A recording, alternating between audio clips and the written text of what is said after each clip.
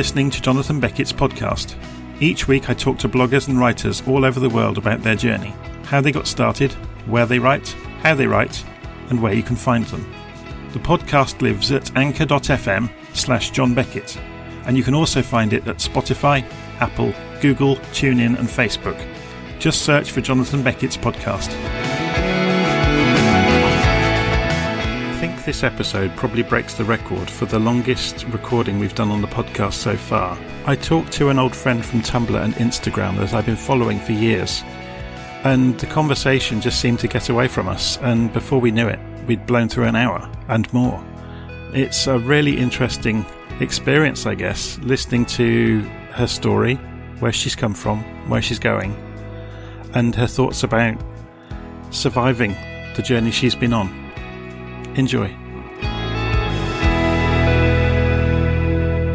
Tonight we're joined by Jade. I don't actually know where you're from. I actually live in Concordia, Kansas. In Kansas, okay. So did you see the story, I think it was 2 weeks ago, when Trump mentioned Kansas City? Yes, and the funny thing about that is that Kansas City is actually split half and half. Half of it's in Kansas and half of it's in Missouri. So he's half right. You can't be mad about it. The Kansas City Chiefs are actually native Missouri. So we do claim them, though. I mean, really. People will listen to this that don't live in America. What's life like in Kansas? Boring. Quiet. There's not a lot to do. We all have the idea in our head, I guess, of The Wizard of Oz, and that's kind of all we really know about the Midwest. Right, and that's not even very Kansas. Well, okay, it is Kansas. I'll take that back because Dorothy technically was supposedly born in liberal Kansas, and that's technically where the whole Wizard of Oz, the black and white part of it, started. And the tornado came through and picked her up and took her to the land of Oz. So, right. And it's actually, that's what the movie's about, is the land of Oz. It's not about Kansas. So did you actually grow up in Kansas then? Oh, no. My dad was Air Force. So I was born in Wyoming, and then I moved to Idaho for a while. And then when my dad went over to Korea, I lived in Kansas for like a year. I was in 3rd grade, and then he came back and we got stationed in Albuquerque, New Mexico for 8 years. They left us there. It's that funny, if you ever watch cartoons at all way back when in the Bugs Bunny cartoons, there was always that funny skit where he goes, I took a wrong turn at Albuquerque. That was us. We took a wrong turn and we got stuck there because in Air Force, you don't get stuck any place. You get moved around a lot. Well, We were there 8 years. I was going to say that, I don't know if I've got the timing right, but he would have been there right in the middle of the Cold War, wouldn't he? Or the aftermath of it. Well, let me think about what year that would have been, because I got now. I'm Early 80s, isn't it? When the Russians and Americans really didn't get on. Yes, it would have been the 80s. Yeah, I just said I was in 3rd grade. I was born in 79, so yeah, that would have been middle 80s, somewhere in there towards the late 80s. He was in Korea. He was actually in Germany for like 6 months before that, but I don't remember exactly when that was. Yeah. We stayed on the base. I think that was when we were in Idaho.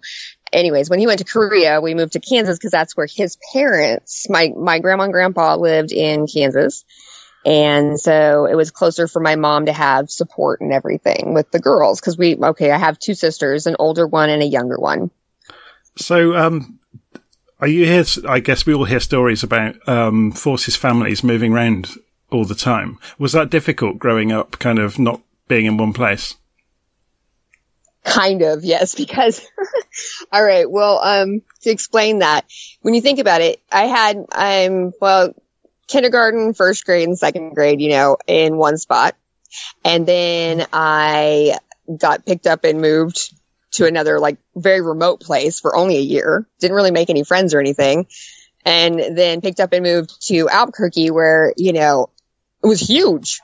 I wasn't in this tiny little school anymore. I was in this great big area, and there were so many more people and so many nationalities. And I can remember just like my first day at school and how scary it was to me because my class that I walked into had as many students in the one classroom as what I knew in my whole school from where I came from. That's amazing. I can't imagine what it must be like to be uprooted again and again, with moving around different bases. Well, right. And then when I was 16, that's when my dad retired. And so I got picked up from Albuquerque, New Mexico. My high school had 2,000 kids in it. And we moved to a tiny little town in northern Kansas called Clyde. And I think there was 2,000 people in the entirety of the whole town. Oh, my word. That's quite a change. And I was 16. And so this was 1995. I'm 16 years old. I had half my head shaved. The top of it's bright pink. It's Nirvana days, Yep. Yeah, you remember the Converse shoes were plaid back in those days. And we always tied around the waist. And so I was that kid, and I walk into this tiny little town where everybody there is pretty much wearing Lucky jeans. And Eastland shoes were a big deal back then. They were just these ugly leather loafers that I hated. Oh God, they were terrible. Anyways, that's what everybody in school was wearing. And I was not that kid at all. And I did not fit in very well. It's interesting seeing that now, though, because you are one of the most individual people that I've kind of ever come across on the internet. And you're kind of quite fierce about being you as well and not apologizing to anybody for it. Oh, gosh, no. I mean, why would I anymore? I mean, I literally I went through a lot in my life where I tried so hard to be like everybody else. I wanted so bad to fit in for a while. When I was in high school, I was anti-fit in. I wanted to be everything but what everybody wanted to be. And then as I got out of high school and I went to college, I was an actress. In college, I was scholarship to perform at the community college up here. And, I was still very much me. And, I can remember I was asked at the art, department. So I was also an artist, and, I was scholarship for art as well. And in the art department, they hadn't had like a live human study for the drawing courses. And you know what that means, right? I mean, that means no clothing involved. And it's, 1999. And, I'm like, hey, I'll do it. And they're like, what? I was like, yeah. They're like, well, are you going to charge us? I was like, nah, let's just have pizza. It'll be fine. Oh, my word. So here we are having a party, and I'm sitting in a rocking chair, sans clothes, and I have like 6 or 7 kids around just drawing, and that was my first experience in that whole modeling thing and being somebody's muse. I should probably explain at this point for anybody that hasn't seen it. You've got quite an unusual hobby, haven't you, that's kind of taken over your life for the last couple of years. So, yeah, it's actually grown into. How would you describe it? How would you describe what you do? As of now, what I call it, what I call my job or my hobby, I'm a professional muse. I aspire to inspire. I found out in my life that I'm a fun subject for artists. In the way of not just in drawing me or painting me or like telling me how I'm supposed to act up on stage. That's another avenue altogether. But in the photography realm, I started doing pinup modeling about 5 years ago, dressing up in 1950s gear, at car shows and, doing the whole Audrey Hepburn or whatever type thing, And at first when I started doing it, I wasn't very good at it. I was going for that magazine garage girl look, with the tiny little shorts and the tied up shirt. And that's what I thought was going to get me the headscarf tied above your head and all the rest of it. Yeah.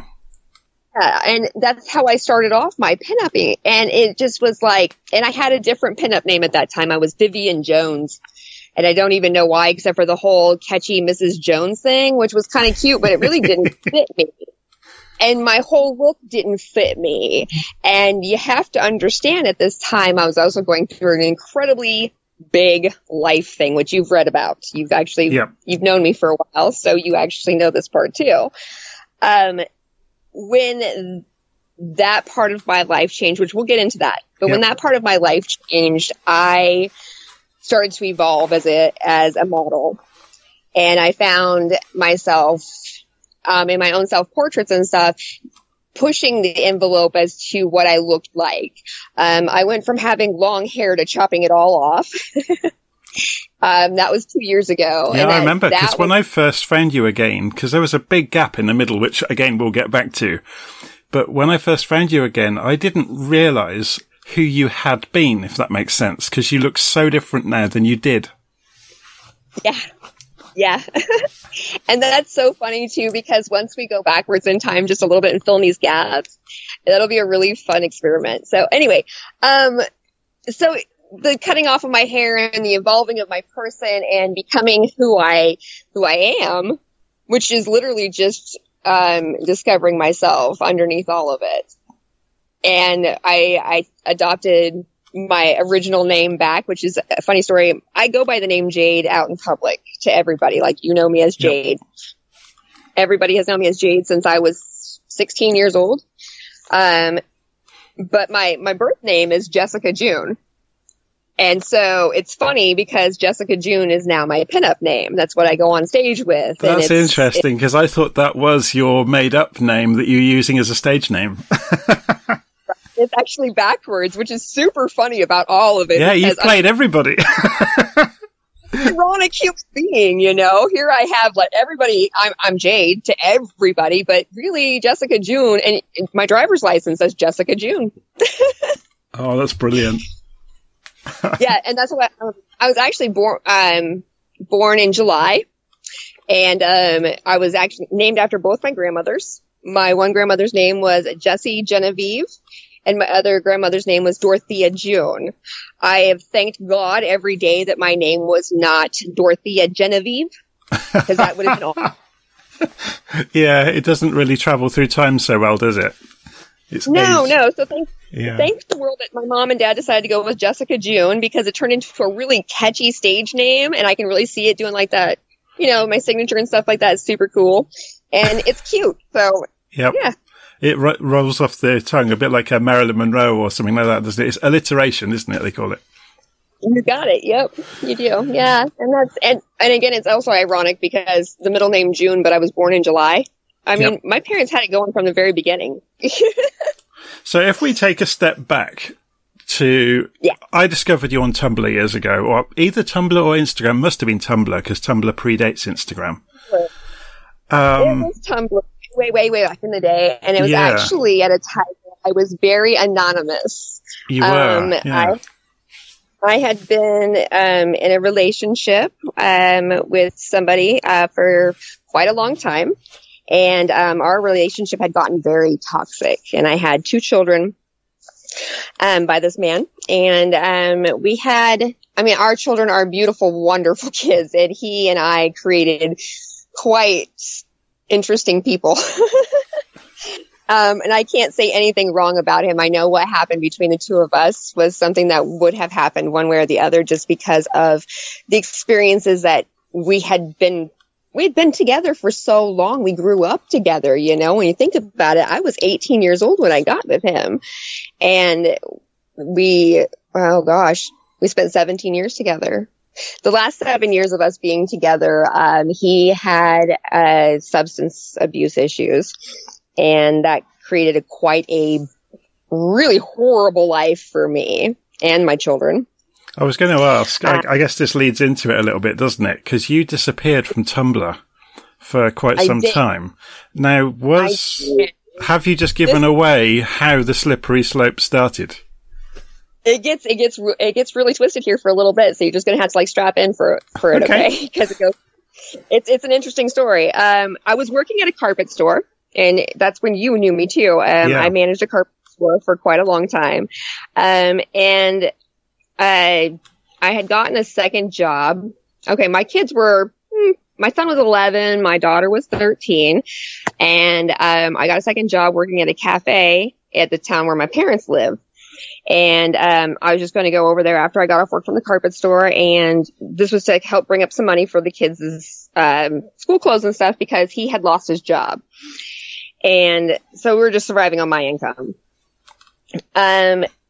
The cafe that I went to work at was owned by a couple friends of mine, and they were women, they were married. And my appearance in their life created quite the rift. We'll just put it that way. I turned into a damaging force to a lot of people in a very short time. Towards the end of my relationship with the father of my children, I started becoming quite an alcoholic. And I was drinking close to 4 bottles of wine a night. Oh, my word. The wine that I drank was it was 12% alcohol by volume. So you can about imagine by the time I was done with my night, I was done. Like, yeah, it was terrible. And I would go to work over at the cafe and I would be slightly drunk when I got there, but I'd be toting 2 bottles with me because, I was used to drinking 4 bottles a night. And I ended up finding out that one of the women that owned the cafe, she had her own substance abuse issues, and her and I had some. Okay, well, let's just say I'm not a great person, and her and I had an affair, and ended up moving in together. And splitting up both of our relationships, and coincidentally, she lost her business and got divorced. God, it really is like a slippery slope that gets steeper and steeper, isn't it? Oh, I'm not even at the very top of the pinnacle on this one because it gets worse. Well, I just decided that if that was the way that she was going to live her life, and I wanted to really be a part of her life because I was absolutely and totally in love with her. Of course, I was in love with her. And this was me finally owning my whole entire sexuality. You know what I mean? Like to finally get to be able to say, it's not just one or the other. It's both. I'm not going to make a choice. Yeah. And to be able to stand up to people and be able to say, I've known forever that I liked women, and I've known forever that I liked men. And I don't think that it's fair that I have, whatever. It was an evolution even then, but it's not even like at that point in time, I'm still very, very inebriated almost all the time. And, I smoked a lot of marijuana at this time, which I had always smoked marijuana. Okay. That was not the issue. And marijuana's never been the issue. That thing probably kept me alive for a very long time. But add in the fact that I like to be quite the showgirl and things, and she had connections. Before long, I decided to adopt the personality of the boss lady and start selling methamphetamines. Wow. Not just using them, but selling them to the degree of like, it was terrible. But here's the interesting thing though, for people who've never been involved in that world. I kind of crossed paths with it a little bit because 2 of my cousins were kind of brushed with it for a while. They didn't get into too much trouble. They got out before before they were caught, I guess. But for people that haven't been involved in any part of that world, how do you become part of that supply chain? Do they see you coming? I don't know if they see you coming or if it just takes a certain personality type. Because being who I was in this situation, I can say that I have seen those that are just users. Yeah. And that's all they'll ever be. They can't manage anything in their lives, anything more than they can manage how they're going to get their next high. Because that's just who they are. And you're probably looking for money as fast as you can and the easiest route possible. Some people are, yeah, but I was managing it. I was a functional addict. I had been a trained functional addict for many years, drinking and smoking weed and whatever else I had been doing. Plus, I had lived with an addict for how many years and had seen how he managed life. And before long, I was not only managing a business, which was the carpet store, but I was managing a business at home as a drug dealer. And I did that for quite a while. And I'm not saying that was anybody else's choice but my own, because I willingly walked right into it with the cash that I had in my own hands. And, it had grown from like I was using so much to I was using so much more. And then pretty soon I had my friends who were needing some more. And then it just grows and grows and grows. And you find yourself working your way up that supply chain until you're finally at a point where it's like, it's scary. I guess you get to the point where the law starts to take notice of you. Oh, definitely. Definitely. Because not only do you have people at your house left and right, but suddenly there's just random things are being strangely happening around town. You know what I mean? And it becomes very obvious. And it didn't help that we were lesbians. Yeah. That worked at a carpet store. You may as well have put a flashing light on top of your house or something. I mean, we live in a small town, a tiny little town of maybe like 7,000 people. And I own a carpet store or manage a carpet store, and she's my carpet installer, and we're lesbians. Yep. Do you know what a joke that is? It's a joke. Top that off with now we're lesbian drug dealers. That's even funnier. And everybody knows who we are because there's not very many people that fit that description. Yeah. Oh my word. You really can't make stories up like this one, can you? Oh, no, you can't. It went on for a long enough time, and we'll just say that things got really bad to the point of we made some horrible decisions. She already had her own legal issues long before I came along that would end up spelling out what happened to her future, or what's happening to her right now, which is really not my place to talk about a whole lot. No, but let's fine. just say, no, just stay away from. She took a stateside vacation. Okay, we'll just put it that way, and she'll be coming back out in the real world later. But I personally ended up getting arrested. I was on my I lost the carpet business. We'll go back to that. I lost the carpet business because things started to get really bad. There was a fire in the basement apartment underneath the carpet store, and the owner of the carpet store just pretty much had enough of all the stress and everything else. He was in his 70s, and he was just done. Yeah. And by all rights, he should have been, and he had a lot of reasons to not be trusting me at this time because, I mean, I was probably displaying some pretty obvious signs of, like, I'm not okay. Yeah.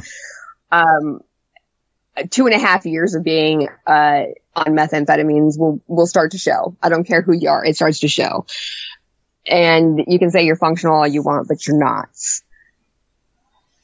And you don't realize it because you don't think anybody's going to notice that you're high. You can be standing in Walmart like I was with a Dare t-shirt on and my hair in high pigtails. Half my hair's blue. I'm 38 years old and I think nobody in the world knows I'm blazing high. No, it's very, very obvious. I don't know what started it off, whether it was the pigtails or the Dare t-shirt, but yeah. Yeah, I'm starting to wonder which came first, you or Harley Quinn. Oh, Harley Quinn came long before me, and I don't think she was substance abuse issues. I think she was just plain mental issues. But my mental issues actually caused my substance abuse issues. If we want to get into the long story or the short story of that, I ended up when I got arrested. I had been coming back from the last drug deal I would ever do of that nature, and I don't really want to tell the whole story on that, just for legality reasons, but let's just say it in a not really a good way. And, I ended up I had a drug overdose. Yep. That nearly killed me. And when I say nearly killed me, it means I was like hanging outside my body watching what was going on. Oh my word. It was not all right. I mean, technically I did not crash or anything like that. Like my heart didn't actually stop, but my blood pressure was 76/48 when I was brought into the emergency room. Oh my word. When those two numbers match, you die. That's just all there is to it. So I was in really bad shape. And what happens to a body when you overdose on methamphetamines, the way that I did, which again, not an okay story. There is ways that you can find out that story, but I'm not telling it. No, it's fine. It caused my body to basically dehydrate itself. So I was sweating out all of my fluids and turning into basically human beef jerky. It was terrible all day. I had to put a bunch of fluids in me. So I had these big bags of IV fluids and they were pushing fluids through me like crazy. And it took another 18 hours for me to even be able to go use the bathroom. Oh my word. took that long just for the fluids to fill me up to the point where I had to go to the bathroom. And it was, it was scary. I was a fall risk, because none of my muscles were doing what they were supposed to do. When I overdosed, it caused all my muscles to pretty much just start clenching up and spasming in every direction. My eyes would not focus. I could not really speak. It took me probably 2 days to be able to write my own name. Wow. Yeah. The fact that I'm still an artist. I know. So I'm just thinking that how do you get through that and come out the other side? I refuse to think. I'm not anything other than who I am, and I defy all those other odds. I mean, the things that have happened in my life, I guess, have proven to me that anything is possible, really. Now, I guess another one of those things that started off my whole alcoholic issues was the passing of my 4-year-old nephew, which I wrote about on Tumblr way back then. Yeah, I think I remember that. Yeah. And it was a really hard thing for me, because that kid was one of those, and that's another thing, how I ever got so screwed up in drugs after all the things I know about everybody, I don't know. But this little boy, his mom was a drug addict, and he was born a drug addicted baby, a set of twins actually. My sister adopted him. His twin brother died within like 4 hours of him being alive, and Quentin lived for 4 years. And, the kid was amazing, he had no filters. So, profanity was like second nature to him. Okay. And, it was just funny listening to him. And, I would go up to my sister's house, and my sister and I, we had a really pretty good relationship at that point in time. And I'd go up there and we'd be drinking and everything and getting pretty drunk. And this kid is just right there alongside. We're singing Drunk on a Plane together. And, I would pretend headbang next to him as he's like playing his little guitar and stuff. He had hydrocephalus. Hydrocephalus is when you have a whole lot of extra fluid in your brain, fluid in the brain, and his head was very swollen and misshapen. He also he had a tube fed through his stomach, because part of his throat was paralyzed. And I think it was CP. I'm not sure if it was CP. I'm not really good with all the things that was wrong with him, because I didn't want to label him. I didn't want him to be his diagnoses. I wanted him to be Quentin, a monster. I would get down on all fours and just hop around the house with him. We called it froggy hopping. That's how he would kind of get around the house, and man, that kid was something else. But he defied all these odds of like what I thought, you go through all that stuff. Wouldn't you just be miserable? No, that kid was not miserable, man. That kid had a smile on his face for anybody who walked through that door. He didn't know a stranger. I guess the thing is, he didn't know anything different, did he? He didn't, but he went through 29 surgeries in that 4 years of his life. Oh my word. So his normal was very different to other people's normal. Exactly. So who am I to give up over something that I did to myself? Yeah. I made those choices. When I went up to his funeral, when he died, on my way up to his funeral, I totaled my car. Actually, my daughter was in the car with me, and a deer came out in front of the vehicle, and I slammed on my brakes like an idiot. The brakes locked up. I went down to a 6-foot ravine up into the air and flipped my car 3 times in a cornfield. It was the most terrifying thing I'd ever been through my whole entire life, and me and my daughter walked away from that wreck without a broken bone. Somebody was smiling on you. Not just that, but man, I had $300 worth of groceries in the back of my vehicle. Eggs, a helium tank to do all the balloons for the next day for the balloon release, and bottles and bottles and bottles of alcohol, because how else do you handle your sorrow but drowning it, right? That's crazy. And not one egg was broken. That is not a joke. I can seriously have my sister tell you this, but it is not a joke. Not one egg was broken in that thing. Oh my word. It was the thing, because if I showed you pictures of my car, it was a tin can. It literally was crunched. I had my window bust in at me, and I didn't even have a scratch on me. Oh, I had a bruise.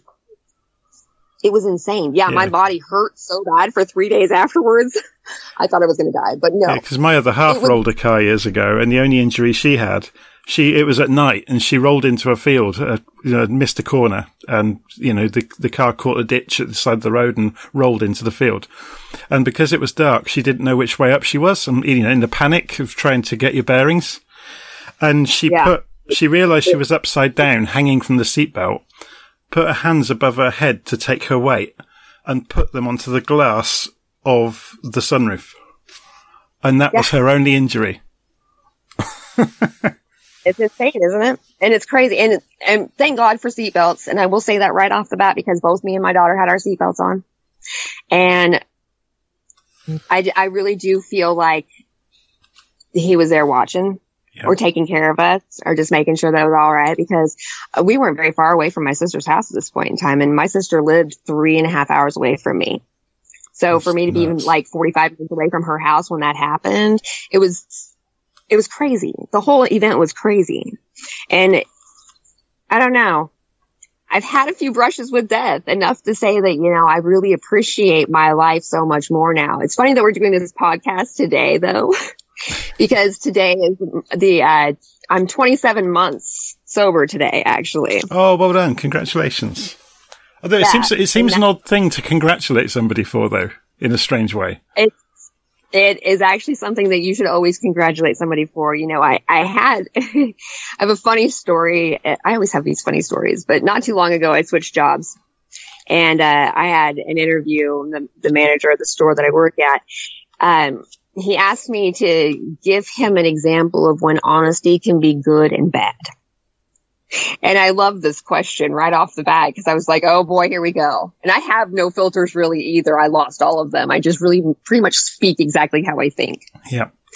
And that's sometimes really to a fault. It's a horrible thing sometimes, but it's honesty. It comes through in your writing though. It's kind of, that's one of the reasons that you stand out from the crowd. Yeah, well, and you can hear my voice in my writings now. Like if you've read what what I've written for so long, when you hear me talk, you're like, oh, yep, there she is. I hear it all, including the ... Yeah. But anyway, I forgot what I was talking about. The questions. Oh, the honesty thing. Yes. Yeah. So I looked at him. I was like, well, I'm actually so many months sober, from methamphetamines. And he looks at me and he goes, oh, but anyway, see, there we go. Now here's an example of a good way to respond and a bad way to respond to that kind of honesty. Yeah. One person can go, oh my God, congratulations. That's amazing.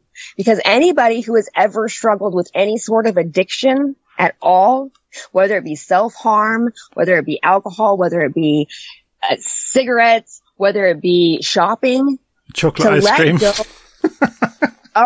or even a human being.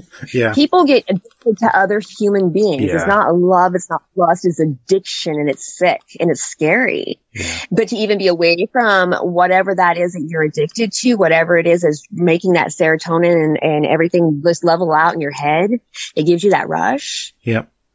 Once that gets taken away, your whole world changes.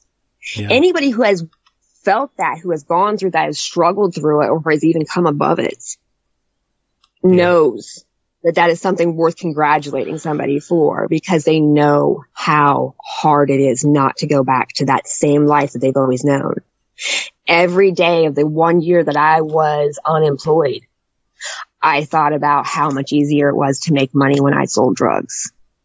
Yep. Every single day that I sat here alone by myself, wondering why I didn't have one friend stop by through all the friends that I had sold drugs to for the last 3 years.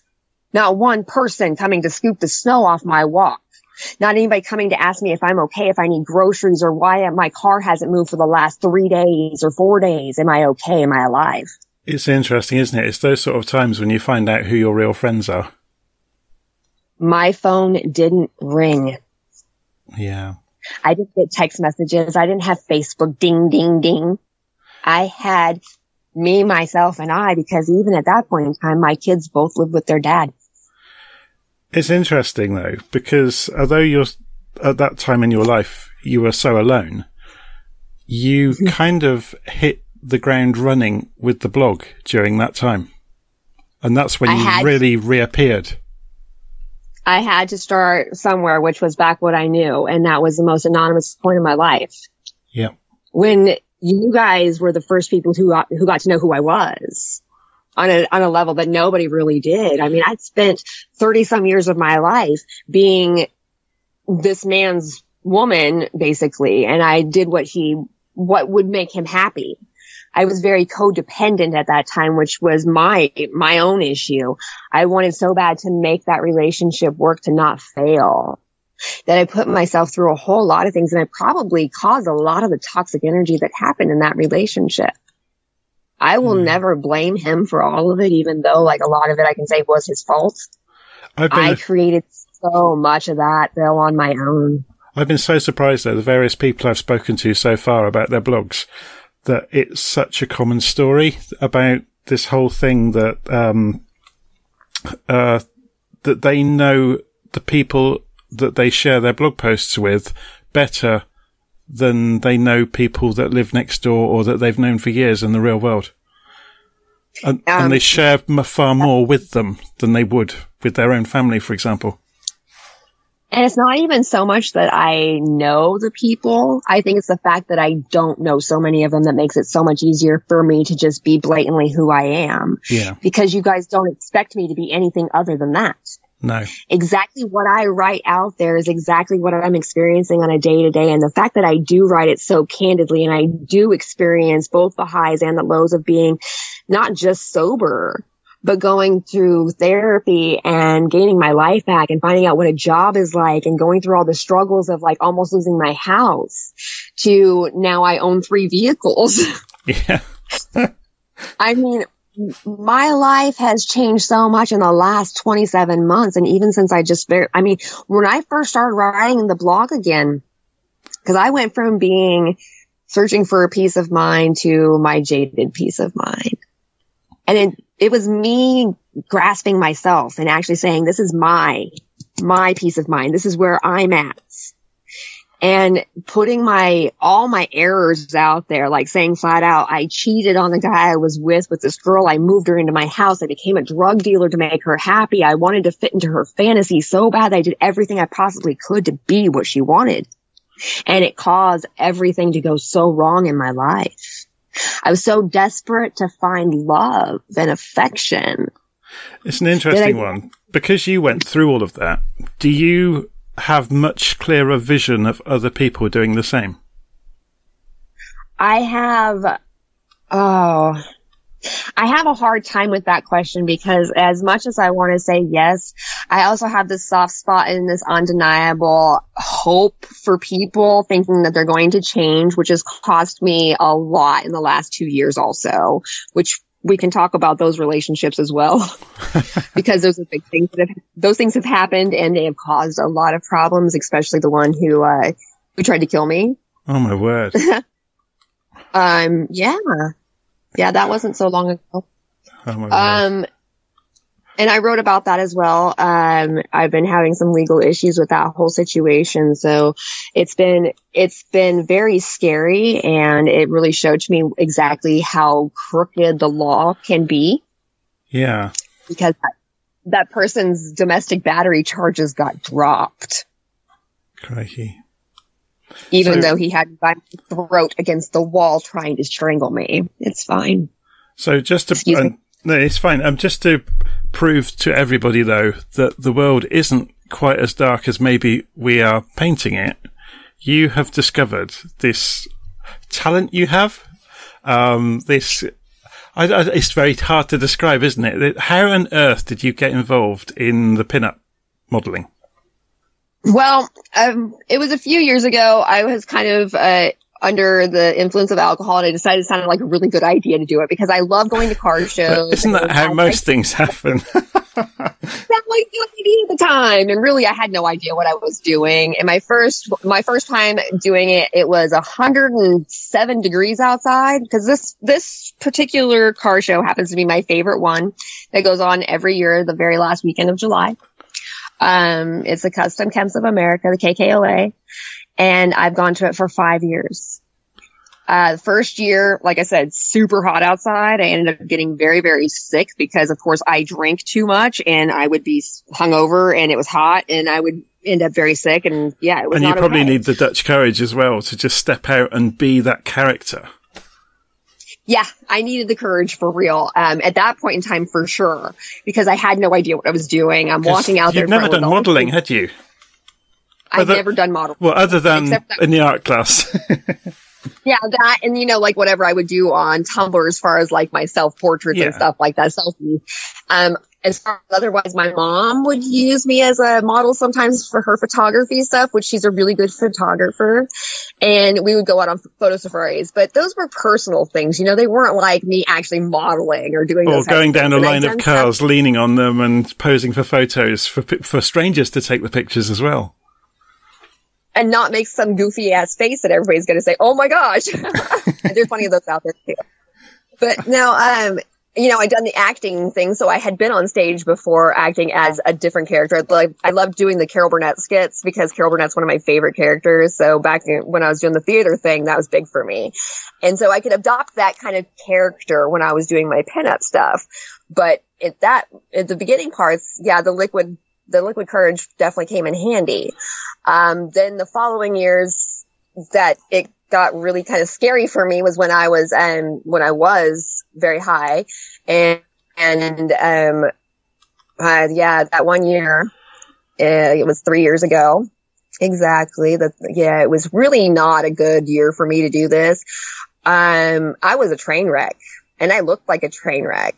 But I did have a really good photo shoot with a photographer who ends up being one of my favorite photographers to work with, which I have quite a few favorites. I don't know if you've noticed, but there's quite a few of them. And I keep on saying, "Oh, this one's my favorite." I'm like, "Oh, this one's my favorite." Because they're all my friends. Yeah. And they're all people who are equally talented in so many different ways. And that's what I love about what I do, because what I'm doing seems like I'm modeling because I want people to look at me and my pictures. But what I'm doing really is I'm just giving a canvas for these photographers to make their arts. Yeah, you're kind of a prop. Exactly. Because of my body type, I'm a very unique body type. I'm very, very thin, and I'm thin naturally. I don't have to try to be this way. My natural normal weight is 110 pounds. It's just the way it is. Yeah. I can be very androgynous in my looks if I choose to be. But I prefer to be very feminine, and that's probably because when I was a kid, I did look very much like a boy and I was made fun of for it. And so now as an adult, I want to be super feminine, and the whole pinup thing really helps with that. And doing this modeling thing, the photographers that I work with, they really see that in me, and the results from it have been amazing. So the appearance of services like Instagram and then later on OnlyFans have come at just the right time for you then, really, haven't they? They really have. The Instagram thing, when I started writing back on Tumblr again, I also started doing a little bit on Instagram, and my Instagram started to grow, because my recovery story started to become a thing on my Instagram. And there's a huge recovery community on Instagram. And it's amazing when you start putting in things like one day at a time, the other people who are also walking that path of one day at a time, or just for today, or 24 hours. Yeah. Those people see that. They see where you're coming from. They know where you've been, and they're watching you discover yourself. Because the longer you're sober, the longer you don't have those glasses over your eyes and keeping you away from the rest of the world and stopping you from feeling your emotions. Yeah. The more you start to see who you really are. How does that feel, though? Say you're scrolling through, looking at other people's posts within that community and people that maybe have a similar backstory to you. Is it difficult for you to go back into that space in your head when you're reading their stories? No, what it is it's more that, camaraderie. You know, you find somebody who has been through the same trenches you have, and suddenly you have a story. You have a way that you can say, hey, I know you. I know where you've been. I know what you've done. Hey. Yeah, that makes sense. We're on this together. We're doing this together. And that's one of the biggest things that most people have really overlooked in the idea of addiction and recovery. So many people have gotten the idea that punishing people who are drug dealers or have drug offenses or whatever, like America is really good at. Our jails are so overpopulated with drug offenses, non-violent drug offenses. We put them off into little boxes and tell them that they don't belong out here with the rest of society. Yeah. And then when they do get let out with the rest of society, we tell them they're not good enough to be like the rest of us because they can't have jobs that makes it so they can do the life like the rest of us do. You hear what I'm saying? Yeah. Because those were the words that were told to me. I was denied job after job after job after job after I had been not just a business manager, but a business manager who had managed a business for 15 years. And because I had made the mistake that I had with my addiction, I was suddenly not good enough for gas station jobs. Yeah. What do you think the people who have years of addiction and years of legal issues and years of non-employment have when they get out of prison? Yeah. Do they get welcomed to a community with open arms telling them, I understand and you deserve a chance and let's do this together because we're in this together? No. I guess the trouble is most people are ignorant, aren't they? And ignorance breeds a lack of trust, I guess. They think for some reason that people do this to themselves. And I will say to a degree, maybe. But nobody wants to be a junkie. Yeah. Nobody wants to not be able to go a day without being sick because they didn't have their drug of choice. Do you not think there's an element of blindness to that as well, though? With when you're in the middle of it, you can't see it. No, and you can't, and it is that way. And it's funny how many people who are alcoholics will shun somebody who is a heroin addict. Yeah. Even though they have the same sickness. Yeah. And somebody who is a chronic gambler will shun somebody who is a sex addict. It's the same illness. It's the same thing. It's called obsessive compulsive disorder. Yeah. An obsession that overwhelms your mind and makes it so that you cannot live your life without doing whatever that is you're obsessed with. It is interesting because it seems to be some people they just have like an addictive trait in their makeup where it doesn't matter if it's drugs or drink or it could be anything. It could be a hobby or an interest or whatever it is. They will become obsessive over it. And they're excessive people, addictive personality disorders. Yeah. Part of my sobriety has led me back into therapy, which at one point in time, years and years and years ago, when I first started having issues with the relationships and whatnot, I had done therapy and had found myself at my wit's end because they kept on telling me that I was clinically depressed. I was not depressed, okay? I was frustrated. I was upset. I could not understand why in the world I couldn't get my life to work out like everybody else's was. I was doing everything like everybody was. I couldn't make anything work. I was miserable and I couldn't function. Like normal people can pay their bills because they know they're due. I know my bills are due. I have the money to pay them. I tell myself the day they're due. I set myself an alarm on my phone. The alarm comes up on my phone, says your bill is due tomorrow morning. And I tell myself, okay, cool. I put snooze on my alarm so it goes back off later on to remind myself to do it again. This is what I have to do just to get through paying a bill. Yeah. Because I have executive dysfunction disorder. It goes along with my ADHD, which I was undiagnosed and unmedicated my entire life. Mostly because of the fact that I'm female and I don't distribute the same signs as most as men do. And boys at the point in time while I was growing up, boys would be the ones who were most likely to be diagnosed with ADHD. And the other part of that is that I have an incredibly high intelligence. I'm not saying that to brag. I don't really want to say it like that. You can tell just through your insights that even into your own past and stuff, and the speed you're able to unload. I've noticed some of these podcasts I've recorded, I've had to spend 2 hours going through them, removing ums and ers. You haven't said once. I stumbled a few times, but yeah, and that's what I'm talking about is when my brain, it constantly processes, and it's hard to explain it to most people just, because a lot of people get this idea that ADHD is a behavioral issue. No. And that people are too quick to, put their kids on drugs.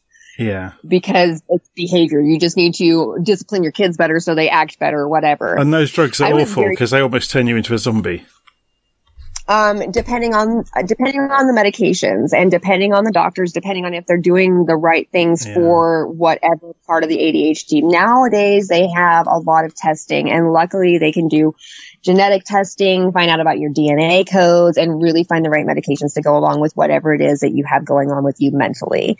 Yeah. If people would only understand that those diagnoses are real, ADHD has caused many people to have this idea that they can't function like other people because they do have ADHD. You know what? I don't want to function like other people do. Yes, I might have a hard time remembering to pay my bills. It sucks. It really does. My credit score sucks because of it. And I might be really, really bad at cleaning my house because it's not fun and I don't like to do it. But that's everybody. I would think so. But the other part of it is that I'm incredibly energetic. I'm super spontaneous. I have a lot of fun in my life.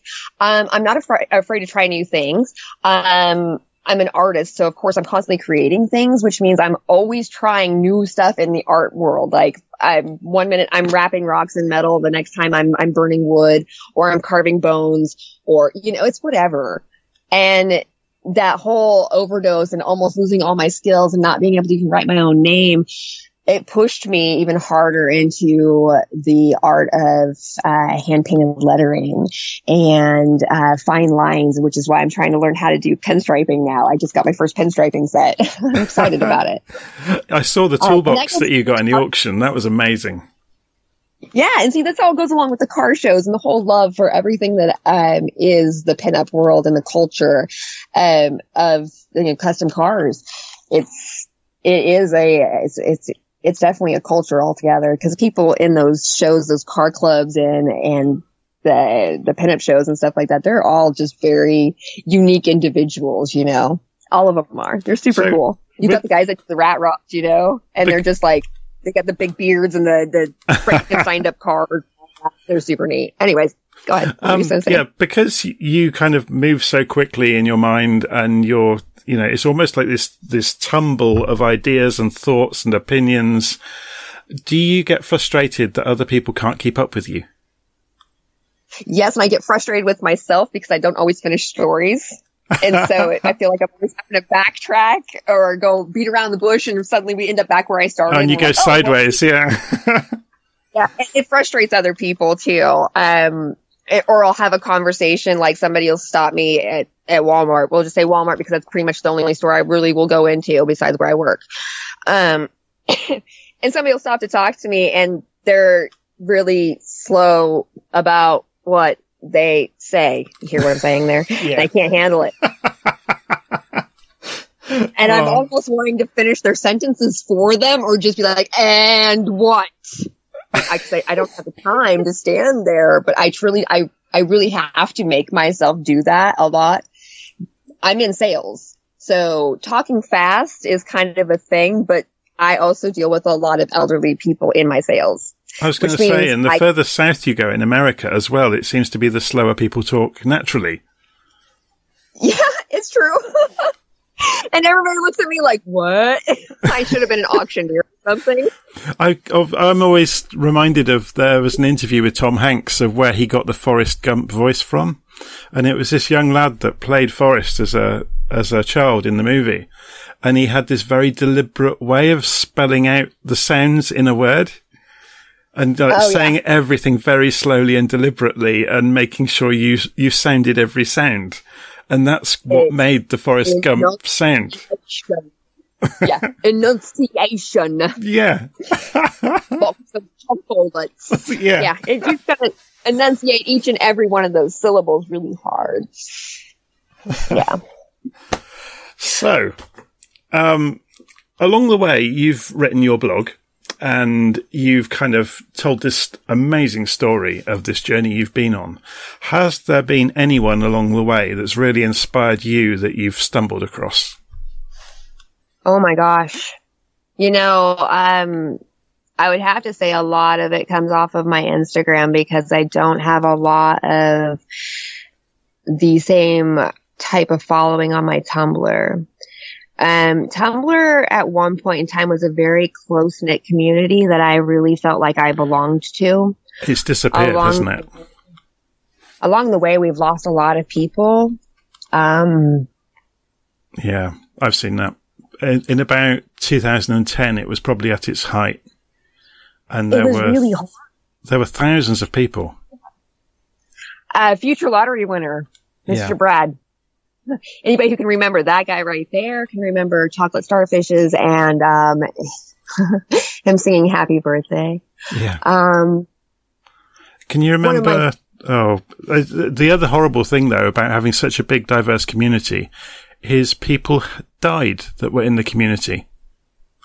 Yeah, and that's what I mean. If future lottery winner, he did pass away. Lauren.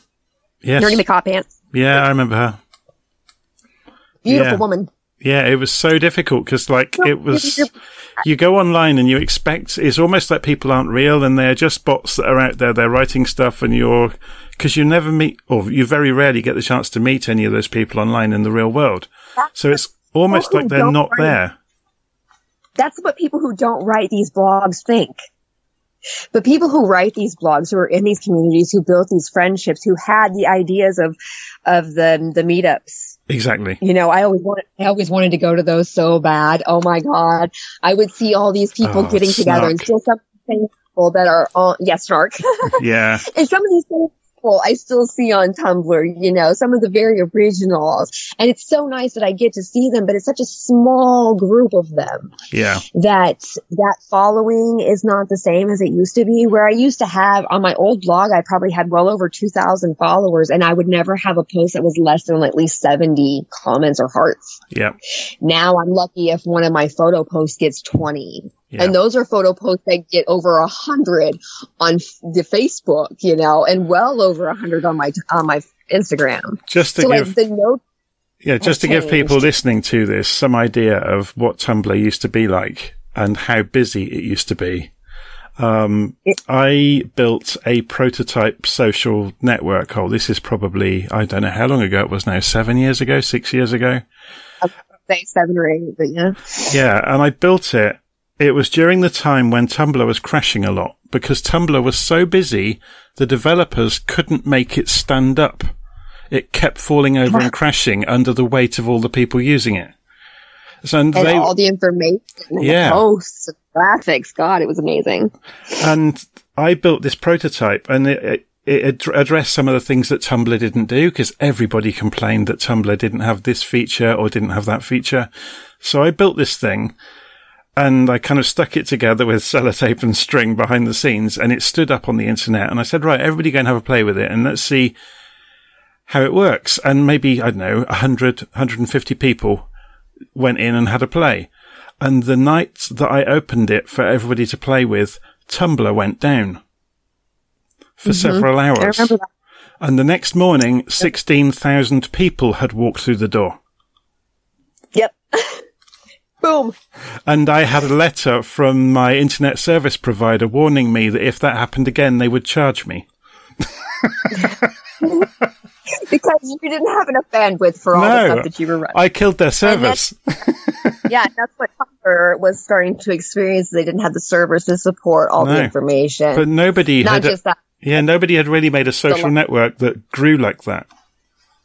No, and the licensing behind a lot of the content that was getting put out on Tumblr at that point in time, there was a lot of legalities behind, you know, between the porn that would be blogged to the different movie pieces, music that was being put up that shouldn't be put up, that had no, Creative Commons that was being completely disregarded.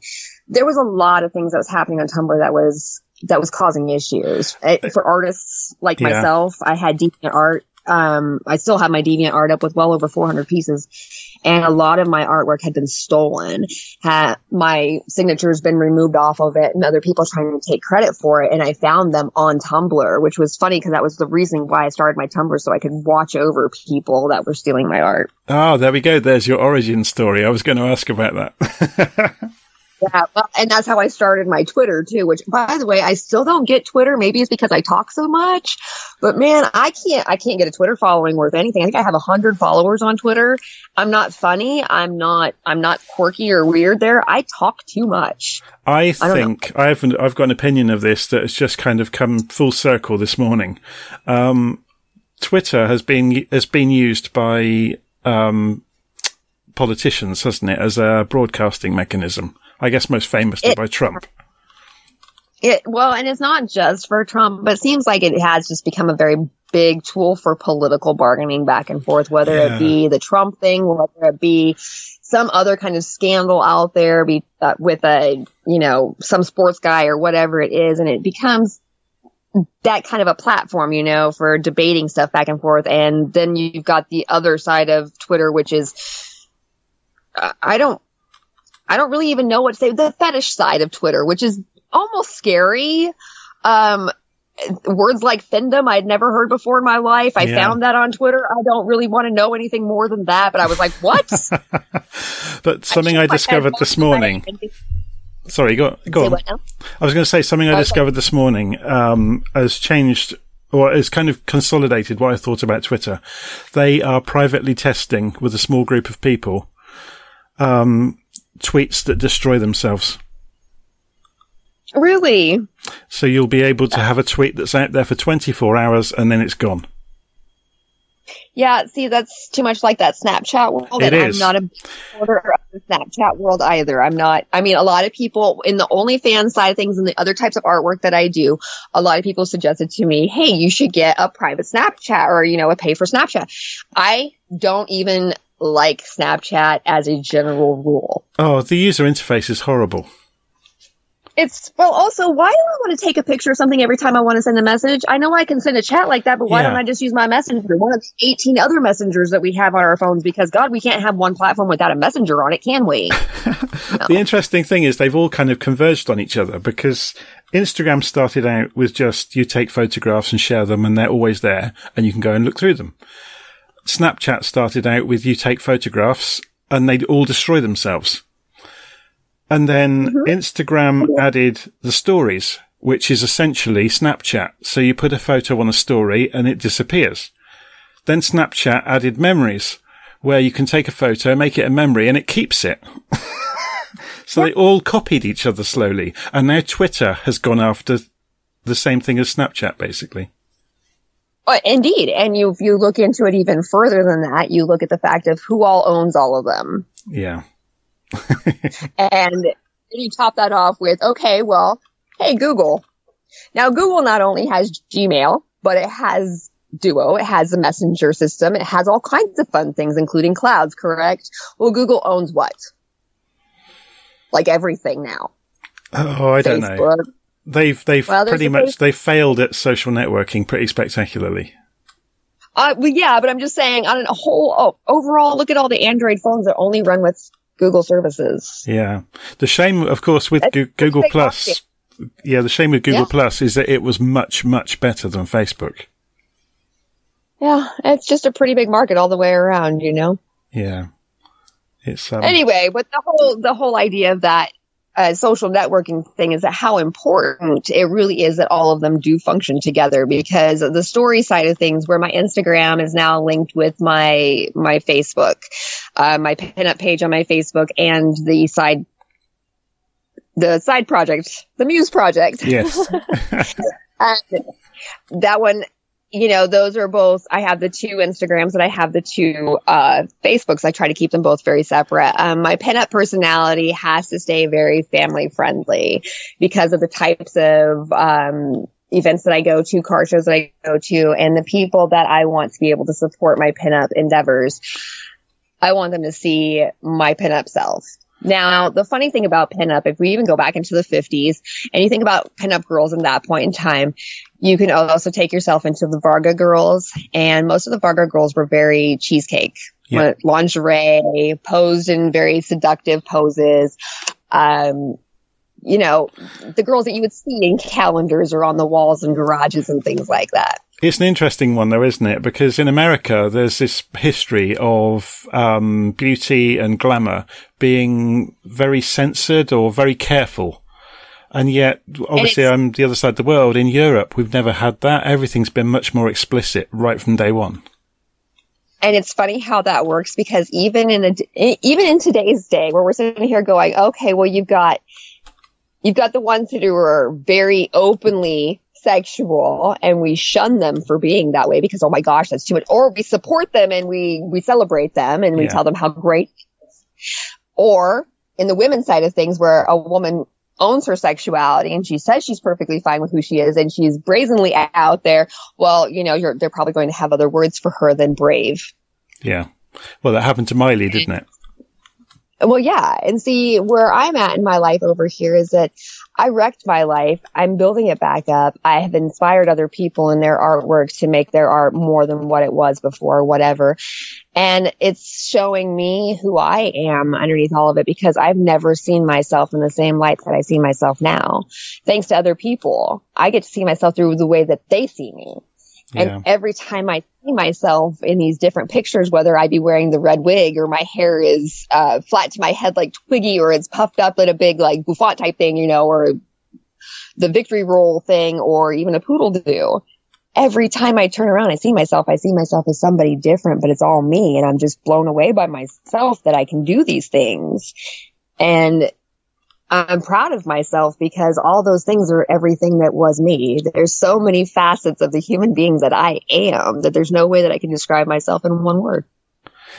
So this kind of leads straight into an obvious question, because you kind of hinted at it a little bit a few minutes ago. Do you have any kind of, not secret, but any quiet plans for what you want to do next? Oh, my goodness. I have a lot of plans this year. Last year I spent a lot of time at shows competing, in the pinup world, and I had a lot of success in it. Like, not success in the way of like, oh, I won, which I did win a few, yes. But the thing of it is that I found myself more and more through the outfits that I would put together, and gained more of that personality of the Jessica June, the person who I am. And in that, this year, I really want to make sure that personality is a permanent thing, that when I'm seen, that's Jessica June. You know what I mean? So, I want to be published this year in a couple different publications. I have a couple ideas as far which magazines I'm going to submit to, but actual print magazines, not just ones online, which you will still be able to find them online. But, that's a big thing for me. But, I want to push the envelope a little bit more on that androgyny side of me. It was mentioned at one point in time, this is an idea. It's not even out there like totally, because I haven't figured it out exactly how I'm going to do it. But it was mentioned to me on one of my photo sets that I had done of myself, that I was looking very Bowie-esque. You do, actually. Which blew me. True. Because anybody to tell me that I look like David Bowie at any point in time in my life, I mean, what? Are you kidding me? No way. That guy's amazing, and he's beautiful, and he's like an alien, and I love him, and I don't know. So it was exciting to have somebody tell me that. And so I wanted to do kind of my own twist on the David Bowie look. Finding a contact lens that is going to help with that. See, David Bowie's eyes were two different colors because of an accident. Yeah, he had an exploded pupil, didn't he, in one of his eyes? Yeah, he'd gotten in a fight with a friend, and the friend punched him hard enough at one of his pupils, so it was permanently dilated. It's a certain kind of, I can't remember what the injury was called, but it was permanently that way. Yeah. Now, I can't permanently dilate my eyeball, and I don't really think that there's any out that look like that. So what we're hoping for is that I can find a brown contact lens that I can maybe hopefully have one that's smaller than my actual blue part of my eyes. Cause my eyes are, I mean, I have fairly large irises themselves. Eyeballs themselves are huge. For my face, maybe. I don't know. I do have big eyes. But I want to make it really kind of pull that David Bowie look together and do a photo set where I'm going from that masculine David Bowie look to more of a feminine myself. Yeah. You know, I had at one point in time wanted to do that James Dean to Marilyn Monroe kind of thing. But let's just face it, I'm no Marilyn Monroe by any means, no matter how hard I try. I could never be a Marilyn Monroe. I'm missing a whole lot of curves and cushion. It's not ever going to happen. So we're going to go with the David Bowie because I think I can fit that one. It's an interesting one though with you, because you've kind of started to push the envelope a little bit with, like we talked about the censorship and people's expectations and their limits then of pushing up against them a little bit. Do your real life family and friends know about the content you share? Yes, actually. It's funny that you ask that because at one point in time, okay, when I was unemployed for that whole year, my first year of sobriety, I almost lost my house. And, you know, that was kind of a big deal online where you could make some money, you know, with pictures and whatnot. Oh. And I was like, maybe. Well, I had a few people that would actually, you know, kind of financially help me out for certain pieces of like photographs and things like that. So I would do this for them. And, you know, it started to kind of infringe on what I found to be okay with me. Yeah. And I found myself doing that thing where I was negotiating pieces of myself for money that it wasn't okay. No. And so I had to reel myself back in. This was that part of that sobriety, that learning to be sober. Learning to be sober is not just about not doing drugs. It's about learning those behaviors that you do that are addictive type behaviors. Like what I was doing was sacrificing pieces of myself for money. And it wasn't worth the time. You know, I wasn't making me feel any better and I wasn't doing anything right. I mean, I could have found any other way to do that. Yeah. And I refused to do that. Well, with I got a job, so I was able to do like normal life things and everything. I was able to start like looking at that same avenue of taking pictures to make money, but doing it in a way that was more what I was comfortable with. Dita Von Teese, the Art of the Tease thing, you know, that's always been something that was very inspirational to me because that woman to me just exudes seductiveness. And yet she doesn't have to take off her clothes to do it. No. And she's graceful and she's gorgeous. And if she does take off her clothes, well, then you're a very blessed person to see her like that because she is a goddess. And it's because of the ladylike composure that she carries. And that to me, when we look into, okay, like my tattoos on my hands, I got boss lady on my hands. Most people want to put that into that whole, like, my drug dealing personality, boss lady.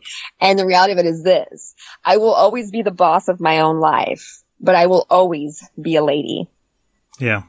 And that's where the boss lady thing comes from now, where I'm at. 'Cause I didn't get those on my knuckles until I was 6 months sober. That was kind of a reward then. And that... And that's what that was for. So it's you owning yourself, really, isn't it? And taking charge of yourself. Yeah. Yeah. To say that, you know, in this life, okay, you can wake up and tell me that you're having a miserable, horrible day. And I'm going to give you all the reasons in the world why it's a better day than what you're ever going to tell me it is. Because no matter how bad your day is, I guarantee you it is not the worst. Mm-hmm. And I guarantee you can find at least one good thing out of it that you can tell yourself it can always be worse. Because it always could be. I don't know. You're still talking to me, so obviously it's better than what it was, right? That's where I'm at in life. You know, the worst it could be is you're 6 foot under. You don't get any more choices after that. You don't get to choose to have a good day when that happens. You don't get to choose to make somebody else's day better or choose to hold the door open for somebody or any of those good things that happen in life. People so many times overlook all those simple things. This has been amazing. I'm just trying to think of how on earth we're going to edit this down, but I don't think I want to, because you're such kind of a force of nature when you start to unload on a subject. It's amazing. I don't know how many people are going to stick through all of it. Oh, they will. I think they will. I think you'll be surprised. In the things that they do, I really appreciate it. I don't think I'm all that interesting, but it's been a blast. I really enjoyed this. But I think you'll be surprised at how many people will follow this through and go and find your blogs. And just to give people a heads up, if you thought that Jade was interesting just in the last hour, you need to go and see her blog and look at her Instagram and go and look at some of the things we've been talking about. And I'll put all the links in the show notes, because you're one of the most unique people, I think I said at the start, that I've ever met online. Well, I appreciate that analysis of myself. I mean, I am different. Eccentric, I think, is the word. I got eccentric before I got old, so we're good. It comes to that common thing that is a cliche, I guess, that the differences are the interesting things. Oh, definitely. And that's what you got to look for in life anyways. Never, ever, ever stick on the path that's the same old, same old. Always look for something different. So that's where you're going to find the fun. You have been listening to Jonathan Beckett's podcast. If you liked what you've been listening to, the podcast lives at anchor.fm/John Beckett. You can also find it at Spotify, Apple, Google, TuneIn, and Facebook. Just search for Jonathan Beckett's podcast. If you would like to be on the podcast, contact information is at johnbeckett.com/contact.